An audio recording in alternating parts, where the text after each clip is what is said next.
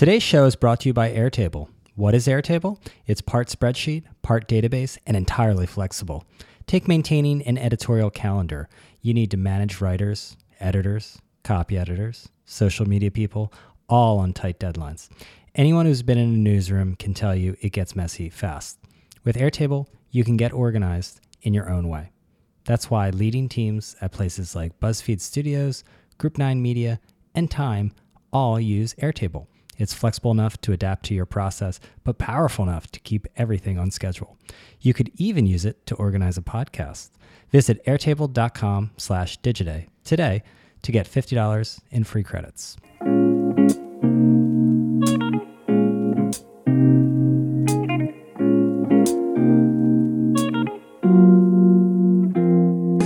Hello and welcome to the Digiday podcast. I'm Brian Marcy. On today's show, I talked to Josh Marshall, the founder and publisher of Talking Points Memo. TPM started all the way back in 2000 as Josh's personal blog. It's come a long way since then as an independent media company. Josh and I discussed Talking Points Memo Prime, their subscription product, which now makes up over half of their revenue. We also talk about digital advertising and how to compete for the small share of the big pie that Google and Facebook are taking. And I also get Josh to handicap Trump getting impeached and Trump getting reelected. One note, this podcast is now available for early access to our Digiday Plus subscribers. Digiday Plus is Digiday's membership program. So if you want a head start on our podcast, join Digiday Plus and you will get access to our podcast on Mondays rather than Wednesdays. It's an extra 2 days. So for more information, visit digiday.com and you'll see the Digiday Plus tab on the menu. There are a lot of other great benefits to joining this membership program. Now, here's my conversation with Josh. Hope you enjoy it. Josh, welcome to the podcast. Thanks for having me. I'm glad we're finally doing this. Yeah, absolutely. So let's actually go back because I think it's impressive that you've been at it since 2000. It was a personal blog. It was a personal blog then, right? I mean, so you were part of the early wave of political bloggers. That is right. I mean, when it's not altogether accurate, but at least when I started, all I knew about in terms of blogs or what they were basically two other guys doing political blogging. Now later I found out, obviously there was blogging outside of politics. Andrew Sullivan was doing it, and Mickey Kaus. Okay. So yeah, it was very limited then. And then basically for the first 4 or 5 years, it was a one-person operation. And then at the end of 2005, hired first employee and then incorporated as a business. So as a business, or as a kind of multi-person business, it goes back, I guess now 12 or 13 years. That's a long time in digital media years. Yeah, totally. And the idea was, hey, there's all these different advertising systems out there. We can focus on the content, and now, there's going to be this amazing spring of independent voices, and it's going to be supported by wonderful targeted advertising. Yeah, you mean today, or what it seemed like then? Then, well, it's funny. I don't think most of us at least most of us doing blogging at the time really even were thinking in those terms. It just not in terms of like targeting. I just mean that there was going to be ways that advertising was back then. There was no discussion of paywalls or any of this. That was sort of weird. Exactly, that was totally foreign, and yes, and it was against the whole idea of blogging. Yeah. I think that's right. So obviously a lot has changed since then, but it's continued as a business, and advertising was the lifeblood of the business. Yeah, for basically for most of the business's life, advertising was basically 100% of the revenue model. And for most of that time, and there have been sort of undulations, it was, like a lot of publications, a mix of programmatic, third-party, network advertising, and then direct advertising. And since we're a small operation and are an independent, we always focused a lot on programmatic advertising when it was called remnant advertising, when it was the thing you kind of did with the extra stuff.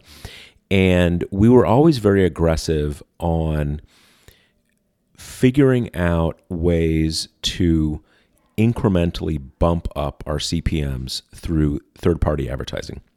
We were much more aggressive, and I want to say much smarter about it than other publications, but other publications didn't need to be smart about it. They had other revenue streams. So that was always a big part of what we did. And then starting in 2008, 2009, we got much more into direct advertising. And for us, since we're a news and politics publication, that was heavily focused on corporate reputation and advocacy advertising, either into Washington, D.C. or to the sort of the political class nationwide. That was, we started our subscription program at the end of 2012. So it goes way back, and but it's only now that it is more than half of our revenue comes from subscriptions. But talk to me about the decision to be independent, because there are very few independent media companies out there now, and we certainly saw a wave of venture capital going into different publications, but there was the idea that you got to scale. Well, the decision starts off when you are a struggling young journalist and you just start publishing, and so you're independent by default, right? At the beginning, you don't have a choice. Exactly.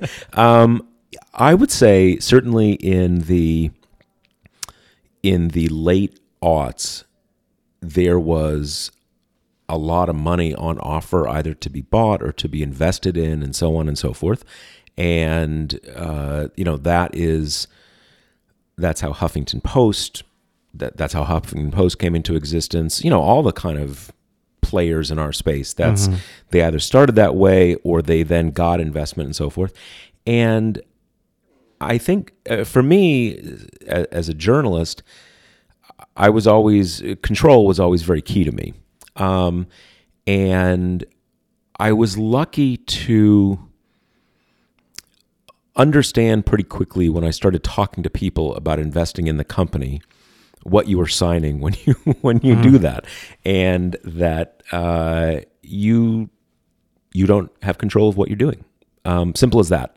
And you can end up with people who are not journalists or not have your priorities and goals and so forth calling the shots. And I wasn't willing to do that. And that definitely, that's why and the sacrifice there is you end up staying smaller than you end up scaling. Exactly. You end up staying smaller. You make less money, all the different, I'm not complaining. I have I make a nice income and I support my family, all that kind of stuff. So it's not like like a sob story or something like that. That's why, Business Insider is a certain size and scale, and Huffington, and TPM is dramatically smaller. And that's the decision that we made. Now, we did actually, in the 2009-10 period, we did do a small friends and family investment round. But it was like literally friends and family with, there's one kind of well-known investor involved in it at a tiny amount. But that was constrained by the fact that basically I structured the deal in such a way that I basically remain totally in control. So since then, Google and Facebook have taken over most of digital advertising. If not directly, then indirectly. I'm sure a lot of your revenue is dependent on Google. Absolutely. So it's a total... give me the case for independent media is surviving now. I would say that it is... I don't want to say it's impossible. I would say it is unwise and extremely difficult for an independent publication to stay in existence without a heavy reliance on subscription revenues. I don't want to make a sort of a fetish out of subscription revenues. Basically, revenues that are based on a direct relationship with readers who have a commitment to the publication, which in most cases means subscription revenues. I think that a lot of publications just went in a wrong direction, focusing on scale.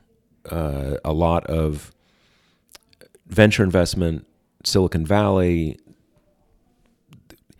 a lot of journalism was distorted and sent off in a wrong direction by following a path that really makes sense for a certain kind of technology company, which has to do with scale and network dependence and stuff like, path dependence and stuff like that. You mean like feeding the Facebook beast? Yeah, well, I mean, just in the sense of, just to give an example, when years ago, when I was talking to potential investors in TPM, what they wanted to hear was about hockey stick growth, which that's what all venture investors want to see. And I remember various conversations. Media doesn't grow that way. Do they know that? Well, I mean, it can just unnaturally. It can. But there's natural growth in media, and organic growth does not look like a hockey stick in media. Maybe other businesses are different. I would say there are rare occasions, but it does. Well, and I would say there's two things. One is the vast majority of the time it doesn't operate that way. But what is even more important is that the tech model of hockey stick growth is based on, the reason you want to get to the top of the part of the stick that you hold is that then you will have either network path dependence or basically monopoly power to destroy everybody else and command monopoly rents, more or less. Okay. That is definitely not like media works. There are some publications that grow like crazy, but the idea that you are going to become dominant and therefore and then either buy or destroy everyone else, it totally doesn't work that way. I mean, so the whole tech BuzzFeed model got pretty close to the top of that hockey stick as far as audience growth goes. Yeah. And then at the top of it was keeps logging. Not a lot. Yeah, exactly. Just keep going. Keeps logging for to maintain the scale.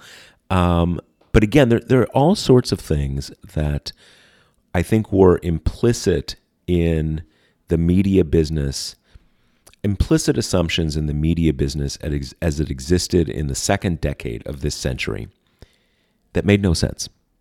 Okay, give me a couple of those. Well, and I don't want to pick on BuzzFeed here, but again, BuzzFeed got absolutely humongous, and for a lot of great reasons.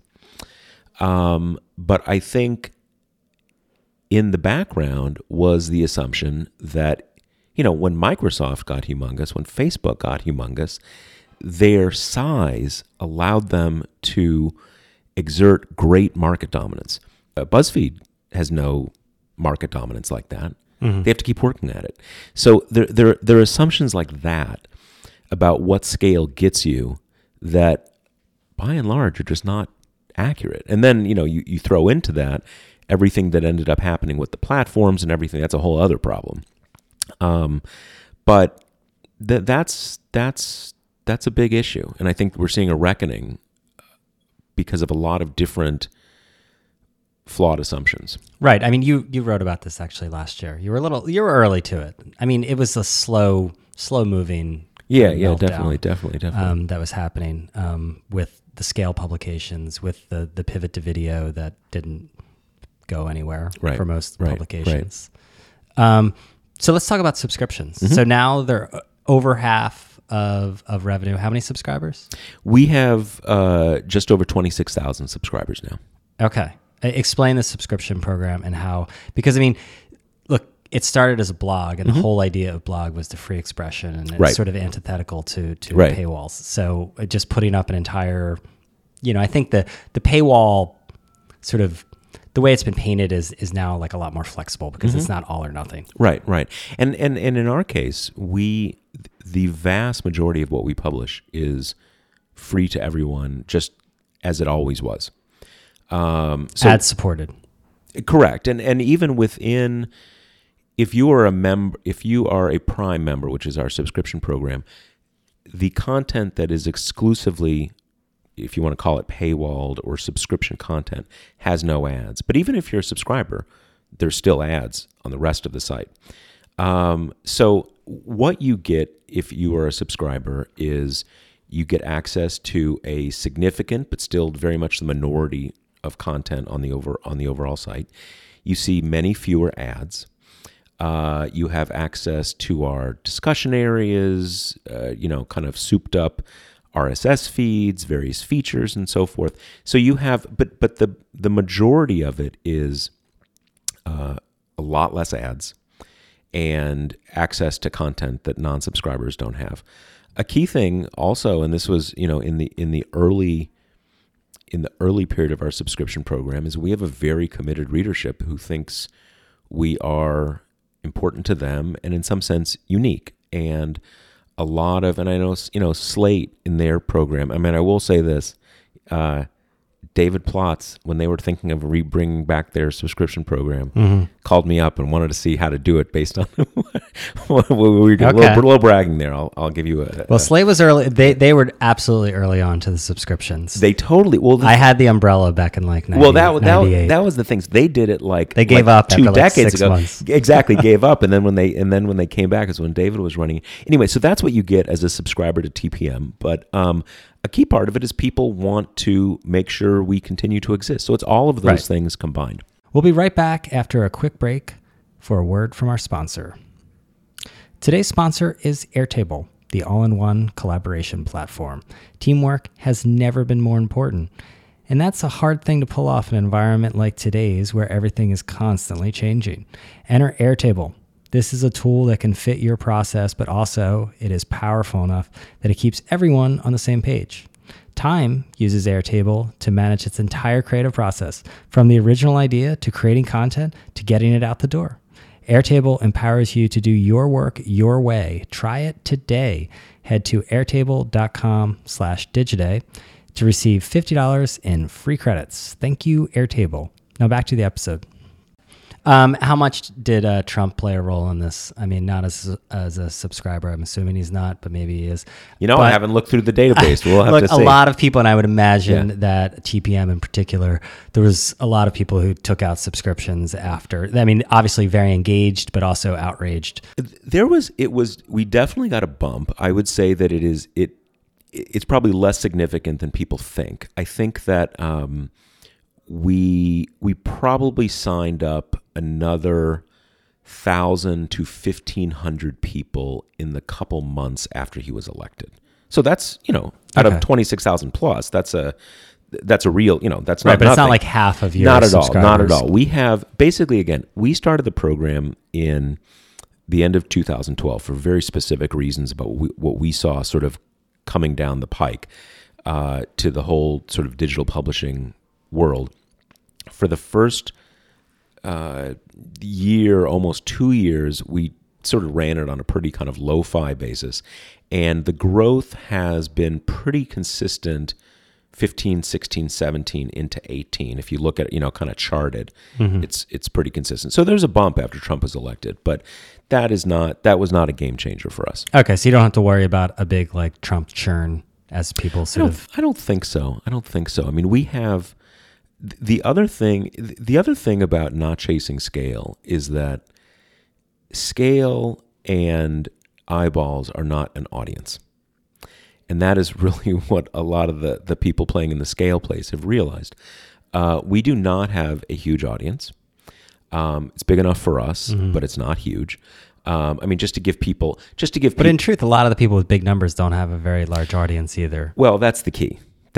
When you come down to what is really your audience, people who come to your site on a daily basis, know they're coming to your site, not just because it's getting fed to them so aggressively on Facebook, and would feel that they were losing something if you no longer existed. That is your audience.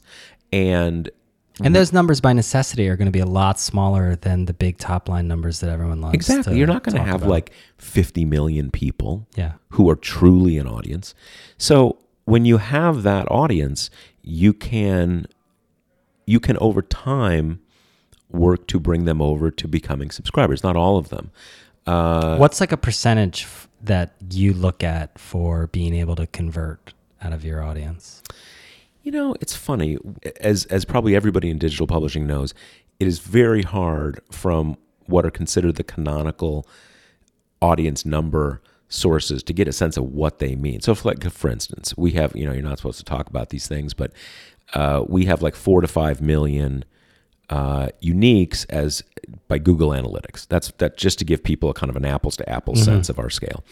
Now, if you look at, but what does that translate to? Like, who knows? Like even by Google Analytics, half of those people make contact with the site once over a month. So clearly, those are people who don't even know we exist. Those are people who are kind of bouncing into the site through some, means. We don't think of it in those terms. We do look at the number of page views at a given time that are being consumed by subscribers. That's a kind of a key metric that we follow that closely. How we look at it, what our goal is, there is a certain population of people who come to our site multiple times a day, every weekday. We want all of those people to sign up. That is our goal. And there are... So you segment them out and then try to message them? We do some things like that. They're probably it is overstating the sophistication to call it segmenting. I can understand.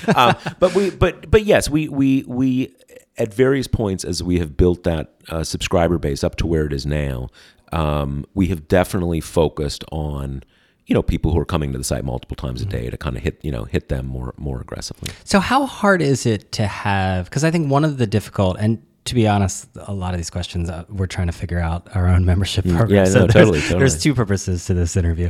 But one of the things that's a challenge is how do you have a free product and then you have this membership product, and you can have people who say, look, I love your free product. Get your email every day. I read it. You guys do mostly good work and stuff like this. And then you're like, I'm good with that. Well, it's a really good question, and we have, like I said, we've been doing this for going on 6 years. Even though, as I said at the beginning, it was sort of like a side little thing we were doing, and we have experimented and learned a lot. Certainly, at the beginning, how we thought we would do the sort of the special content that only you got access to if you're a subscriber was doing long form, kind of magazine type articles. And one difficulty we had, and what was something you and I were just talking about before we started recording, is that you build a publication to do a certain thing. And our publication is based on fast-moving, iterative coverage of news and politics. Mm-hmm. And you build a sprinter to sprint. And you build a marathoner to marathon. Yeah. And it's like a sports team. Exactly. You have an identity. Exactly. If you score a lot of points, you're probably not going to be great at defense. Yeah. And so one issue we had was that, all right, who's going to do these long form pieces and who's going to edit them? So you have certain things where you're not designed to do certain things. But the other thing that was, I think, then you either have two teams and two products. And that other team, if your main thing is X and you say, all right, we're going to do a little Y on the side, that Y team is not really going to be part of the X team. Yep. And they're not going to be part of the identity or have the experience. So it's a problem. The bigger problem, I think, for us was that what you were just kind of alluding to, which is that a lot of people was like, hey, man, love TPM, love what you guys are doing. I'm good with TPM. Like, I don't know about these articles. You're like, I don't need that, right? And when you compound that with, we're probably not doing it as well as the places that are designed to do long form. Mm-hmm. So we're still doing some of that, but we realized over a while that wasn't really ideal. So what we, as is often the case in life and in business, eventually after a lot of frustrating failed attempts, you realize what is obvious, and that is that we need to find something that we do well and is kind of essential to the thing that people already like, and have a part of that you need to be a subscriber to do. And that is the model that is basically the model that we have right now in terms of the content that you get if you're a subscriber. But what we have tried to mold that to something that fits with the publication. And one of the things that we have always done back to when I couldn't use the plural, this isn't the royal plural, I mean, we, all of us who do this stuff, was trying to break down the wall in sort of the fourth wall of journalism. Not talking to you in like leads and without the first person and stuff like that, but the way editors talk with each other. So what we've tried to do is create a layer of the fast-moving content that breaks down that fourth wall a little bit more. Editors, backgrounders. So sort of like where an editor will, kind of write out a short piece that is not the way the articles talk about the story to readers, right, but the way that editors might talk about the story and kind of game it. All right, we want to look at this, look at that. So we have that has been sort of our evolution. It's a version of access to what editors are really thinking. Exactly. That is a main part of it. We do what we call primers, which is our audience is news junkies, and everybody, no one has enough time to keep up on everything. So one thing we do is we have these primers where we have a reporter who's on a given beat, i.e. immersed in that beat, and once a week we say, all right, take 500 words and tell the reader every key thing that happened this week, and don't go over 500 words. So again, these are things that are kind of build out of what we're good at, what people feel they need us for, and create a layer of that you need to be a subscriber for. And that seems to be working. It seems like it's part of your main thing, but it's differentiated enough so that it's clear to people why it's unique. Right. And there's some logic to what is public, what's subscriber. But I think the key really comes down to, and I think this is the part that's probably applicable to other publications, it has to be something that the people who felt they had to have the main thing will feel they have to have this sort of somewhat new thing. And that's going to have to be that they are very similar. Because if it's totally different, we used to joke about when we were planning our own membership program about the football phone. It's like, do you remember when Sports Illustrated used to vaguely ask to get subscribers. They like, you get this and you get the swimsuit issue, and then finally they're like, and you get a football phone. Right. Like, but football's it's not part of my phone lifestyle, right? Yeah. Exactly. Yeah, that makes sense. So you cover and you write a lot about, obviously the collision of Google and Facebook with politics now on many different fronts. But let's bring it back to the media industry. Obviously, the power of Google and Facebook within this industry is something you've addressed on TPM a few times. Are we at the point where politicians, probably not here, but maybe in Europe, have to try to look to break up Google and or Facebook? I don't know. I mean, my personal politics are such as that I believe that antitrust enforcement is something that should be. I believe in that. I think monopolies are real. I think government has a role in breaking up monopolies. I don't completely know how that applies to the platforms. I do think. I mean, let's just take forcing Google to divest itself of DoubleClick entirely. That would be That would. I guess I would say this: Google now owns so many different architectonic parts of the advertising industry that, in my mind, there's just no way that it doesn't count as anti-competitive. Just no way. It's impossible to run a publishing business and not have it in some form or fashion be dependent on Google for something. And I would, impossible not to have it be dependent on, for like most parts of, just. You want to run an ad, you got to do it through DFP. Oh, you want to measure your site, you're probably going to use Google Analytics. Yeah, analytics. I mean, if you are getting a significant, at least a non-trivial amount of money through Google as an ad seller, as a broker of ads. Like through AdX. Through AdX. Yeah. You are almost certainly, you are highly likely to be using some version of DFP, i.e. the architecture that runs the ads. You obviously, you know all this. All of that stuff combined can't make sense for. But this unhealthy concentration, and it's different in Facebook's case and Google's case. But I mean, they both have a concentration of power. Yep. A quick break to remind you about the early access to the Digiday podcast that is available if you join Digiday Plus. Digiday Plus is our premium subscription program. And if you join, you'll also get Digiday Magazine, invites to exclusive member events, a steady stream of valuable research, briefings on the important conversations that are happening at our many events around the world, and much more. It's only $395 a year, and I promise you it will be worth it. Sign up now. Visit digiday.com, and you'll find the Digiday Plus tab in the menu bar. Obviously, in the United States, we've always preferred for markets to work themselves out. And in Europe, they're obviously more activist. And we're seeing that with GDPR and other things.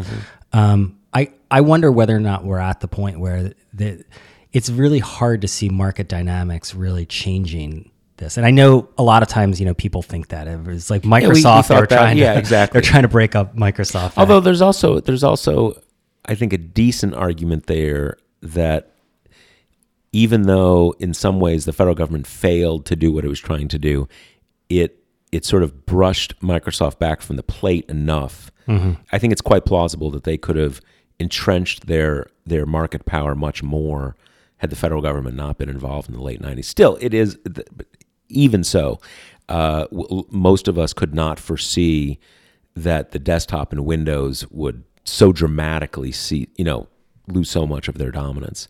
Yeah,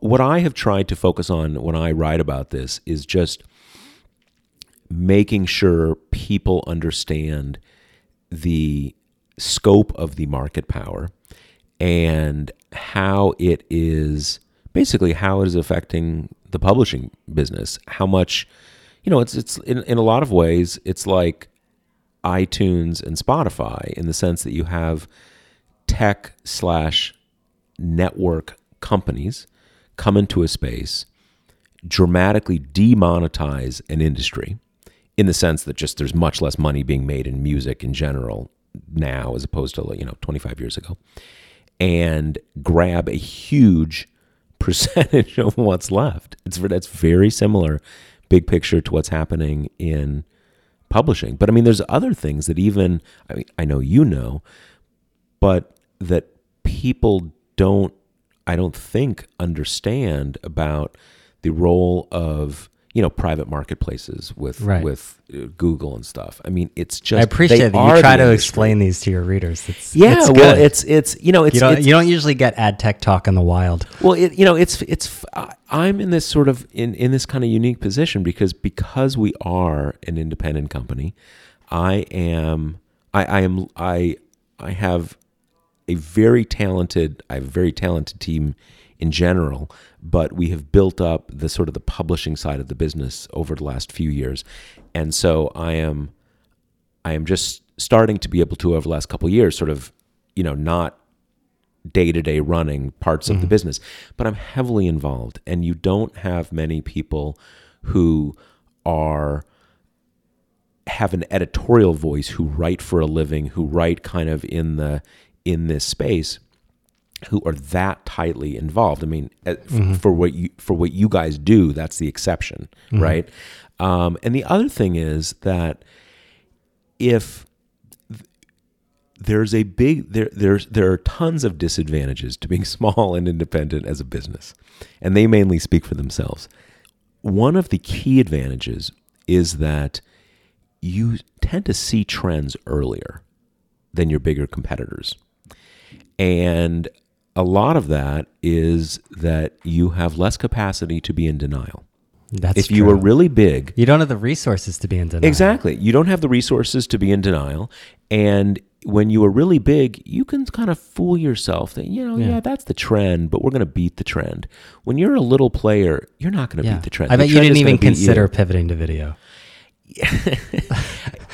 Right? You know, I mean, yeah. Well, here's the thing. Way back in 2007, 2008, we actually did a show, a daily show.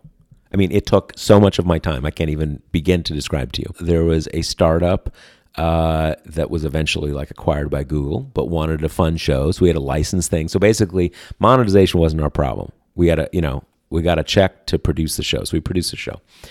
So what I realized, and that's obviously like literally 10 years ago, but for a site that is basically about text, about fast breaking news, it's really hard to get people to watch video. yeah. And people loved it, but kind of like nowhere near, we'd struggle to get 10,000 video views for the show that we, wasn't some, BS thing that we sort of put together with kind of, flying around text.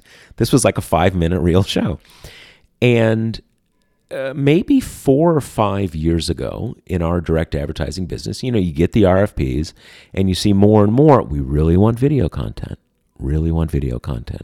And then it's, your RFP will be heavily judged by how much video content you have. Right. Because we got video, we really want to show the video. And so believe me, I'm a businessman. I really wanted the video. I wanted to be able to run those video ads badly. But I also understood, and my ad seller at the time, who is wonderful and now off at another startup doing more great work, she really wanted the video ads. But I knew how hard it would be. I knew it would be, and not just hard, that we would struggle really hard and still not have that many video views. And the other key was, it was clear to me that as things moved on, that this really wasn't about video views. This was something structural to the entire digital advertising industry. And that when you saw people, kind of pivoting to video over the last, now it's a joke, but 6 months ago it wasn't a joke, and a year ago it was gospel. When I saw that happening, I was close enough to the day-to-day fight to sustained ad revenues that I knew that money wasn't going to be there. It was the sort of the last shiny object as people struggled to. Well, it was also a lot of them were happening. like VC funded publications. And I sort of look at it as like the end of a basketball game where you just try to extend the game and you're trying all sorts of things. You might try hack a Shack, you might try different things. So totally. There's nothing wrong with that. But like a lot of these companies, it seems to me, were funded on mismatched expectations for what was going to happen to a digital advertising market as TV money moved over. 100%. And so when that didn't happen, you got to go to some other play. No, totally. I'll tell you, I was involved in, kind of tangentially involved in another venture, not anymore, kind of ran for a couple of years, whatever, and was involved in basically trying to get in investors for a different, kind of line up VC investors for another venture. And so I talked to TPM, has never had VCs, doesn't want VCs, whatever. But I got a window into sort of those pitch conversations. And, less than a year ago, the confidence of the big VCs in this city, in New York, who play heavily in media, saying, we got these sites, man, it's Facebook video is the thing. That's the thing. If you're not moving Facebook video, there's no conversation. And I was trying to, I wanted them to, I had an interest in having them think differently, but I was stunned how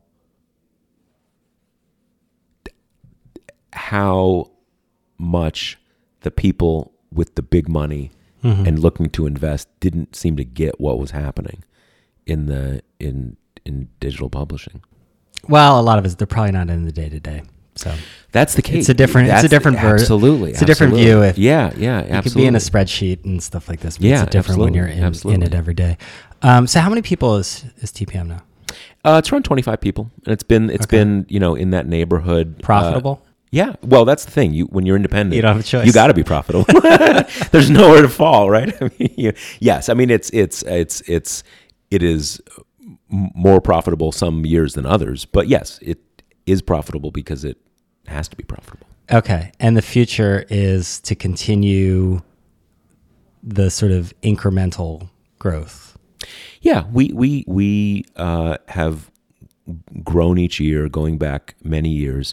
We want to continue with that. We are not looking for any scale, and we see our future as with a dominant position for subscriptions, but also finding revenue sources that are based on a direct relationship with people who are really into our site.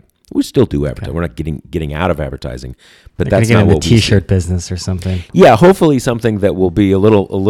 So coffee mugs. Yeah, well, even more ambitious. But it's. But I'll tell you what we have some stuff we're working on with books, right? Yeah. I mean, that's again things where you have a direct relationship with people who care about your site.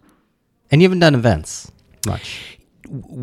Not really, and we've thought about it, and I think we probably will over the next couple years. It's always been, we're a small operation, as events. There's you got to be in it to win it. Yeah, exactly. There's a lot of different sort of muscle memory you need. We have a team here that executes, I think, like 60 events a year.